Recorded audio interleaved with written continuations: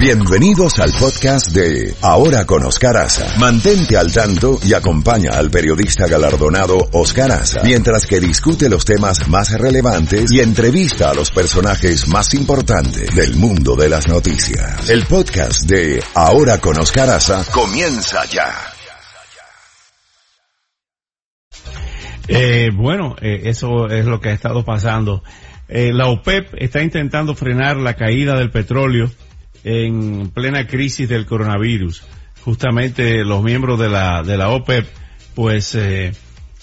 y sus socios intentarán este jueves y viernes en Viena, se reúnen este jueves y viernes en Viena, tratarán de frenar la caída del petróleo, de los precios del crudo, frente a la epidemia del coronavirus que arrastra a la baja la demanda mundial.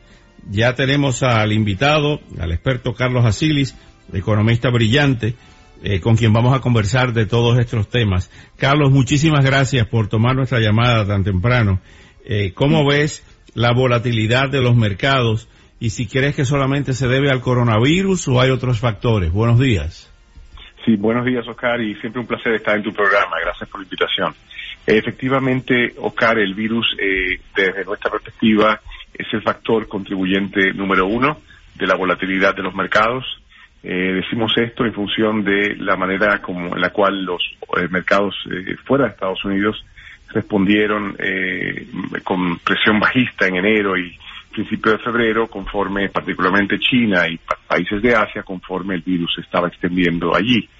Cuando el virus se extiende al mercado europeo y al americano, lo mismo ha sucedido, y es por eso que llegamos a esa interpretación. Ahora bien, Oscar, como bien dices, hay otro factor también que ha incidido en la volatilidad y muy posiblemente ha sido el tema de las elecciones en Estados Unidos, particularmente la dinámica en las elecciones primarias en el Partido Demócrata. Es de muchos conocido que el señor Sanders no es muy favorecido por Wall Street y los mercados financieros. Conforme otra noticia positiva de anoche, de ayer, fue los resultados del Super Tuesday, que arrojan al señor Biden en un mejor posicionamiento de lo esperado, y no es accidente que los mercados se están recuperando esta mañana de una manera significativa. Ahora bien, la OPEP se reúne este jueves y el viernes en Viena para tratar de frenar la caída de los precios del crudo, del petróleo. Vemos como en Irán nos está entrando la información de que en el caso de Irán, sobran al menos 500,000 barriles diarios por el coronavirus, lo cual también desploma los precios del crudo. ¿Esto es bueno o malo para nosotros aquí en Estados Unidos? Bueno, históricamente hubiera sido una dinámica inambiguamente positiva porque Estados Unidos importaba petróleo. Pero hoy en día, a partir de hace año y medio, 2 años, Estados Unidos es un exportador neto de energía, de crudo y derivados del petróleo.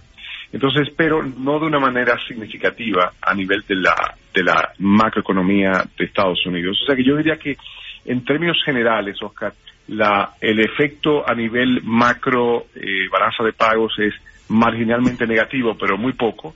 El impacto yo diría que es positivo en cuanto precios del crudo más bajos se traducen básicamente un recorte impositivo para el americano promedio. La factura petrolera le baja, gasto de energía, tanto en gasolina y combustible de sus vehículos baja, y eso favorece al consumo privado. O sea que yo diría que en términos netos, Oscar, es bueno para la economía norteamericana. En el caso de China y el coronavirus, como muchos le llaman, la factoría del mundo, pudiéramos estar entrando en un peligro de una recesión o por lo menos de una desaceleración si continúa sin control, en el caso de China específicamente, el coronavirus, o sea que disminuya la producción y disminuyan las exportaciones chinas. Gran pregunta, Oscar, y evidentemente ese ha sido el punto neurálgico de la dinámica macroeconómica global estos últimos 2 meses. Bueno, es una realidad que la economía china, particularmente el sector producción y algunos sectores que están ligados a sectores como el ocio, casinos, cines, venta al detalle, transporte aéreo y demás, y eventos, obviamente, ¿no? Conciertos y eventos con grandes aglomeraciones. Todos estos sectores han sido afectados de una forma significativa. Y los niveles de producción en algunos sectores importantes, no tan solo, como bien dices, para la economía china, sino también para la economía global, porque China es la manufacturera, la manufactura del mundo. Esos niveles de producción han colapsado. Hemos visto, sin embargo, que ha habido una recuperación. Día a día monitoreamos esos datos e incluso, por ejemplo, el flujo de los pasajeros aéreos dentro de China ha estado recuperándose muy ligeramente, pero se ha estado recuperando de una manera sostenible. Conforme a todo esto, Oscar, en respuesta a tu pregunta, definitivamente la desaceleración en China el primer trimestre es importante, hay una contracción en el primer trimestre en China. Para que califique como recesión, los economistas definimos recesión como 2 trimestres consecutivos de contracción. Todavía es prematuro decir, Oscar, que en el segundo trimestre, que empieza en abril, va a haber una contracción en la economía china. Mi expectativa es que no la va a haber. Va a haber una recuperación leve, pero la va a haber. Entonces yo entiendo que la economía china va a escapar de una recesión técnica. Sí va a haber una contracción, y está habiendo una contracción profunda en el primer trimestre. El segundo trimestre, Oscar, es particularmente relevante para la economía americana y la economía europea. Conforme el virus se ha extendido a estas dos grandes regiones, es tan solo en la última semana y media. Entonces, yo creo que la atención nuestra aquí en Estados Unidos particularmente estará centrada en el segundo trimestre, no tanto en el primer trimestre. China, más bien un tema del primer trimestre, Estados Unidos, Alemania y el resto de Europa, un tema para el segundo trimestre. Una contracción que yo entiendo durará un solo trimestre, pero mucho dependerá, Oscar, la respuesta de los gobiernos. Ayer vimos el Banco Central Americano recortando las tasas de interés por medio punto porcentual, que es positivo, pero hay otras medidas en asistencia a sectores que han sido golpeados, como comentamos, ocio, transporte, venta al detalle, donde habrá problemas. Negocios van a sufrir mucho en su capital de trabajo porque las ventas se le están desplomando. Entonces, hay que ver qué tipo de inyección de aportes le da los ministerios de Hacienda de diferentes países a este tipo de sector. Y eso falta por verse. O sea que hay riesgo de que el tercer trimestre podría ser flojo también, pero mi expectativa es que veremos una recuperación en el tercer trimestre en Estados Unidos y Europa. Justamente esa era la próxima pregunta que te tenía, Carlos, de si ha sido inteligente recortar las tasas de interés y si este recorte junto al desplome no, a la volatilidad de los mercados y la baja del precio del petróleo no son síntomas de una desaceleración en un futuro cercano. Absolutamente. En el segundo trimestre lo empezaremos a ver a partir de abril.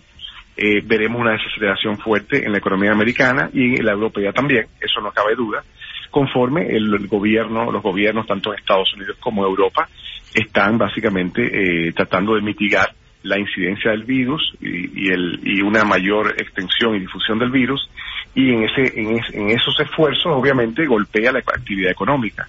Se prohíben grandes aglomeraciones, conciertos, conferencias. Hemos visto como un sinnúmero de empresas como Google, Facebook, etcétera, tanto en Estados Unidos como en Europa, han cancelado conferencias y reuniones anuales importantes, y eso golpea hoteles, golpea restaurantes, golpea cines, golpea casinos, golpea empresas de transporte, taxis, etcétera. O sea que el impacto viene, eso no cabe duda, pero yo entiendo que ese impacto va a durar un trimestre. O sea que ahí los grandes afectados serán negocios que existen dentro de esas industrias, y esos negocios algunos corren el riesgo de desaparecer o de quiebra. Entonces, el recorte de tipos de interés del día de ayer es positivo en cuanto abarata un poco más el costo del dinero para estas empresas, pero yo entiendo que al igual que algunos países en Asia, Hong Kong y particularmente y China, los cuales han estado apoyando a la facilidad de acceso a crédito de empresas pequeñas y negocios familiares, algo parecido deberíamos de ver en Estados Unidos y Europa. Eso aún no lo estoy viendo, pero yo entiendo que conforme esta dinámica del virus se extiende, sí veremos en su tiempo las autoridades de estos países responder a tono con lo que hemos visto en Asia.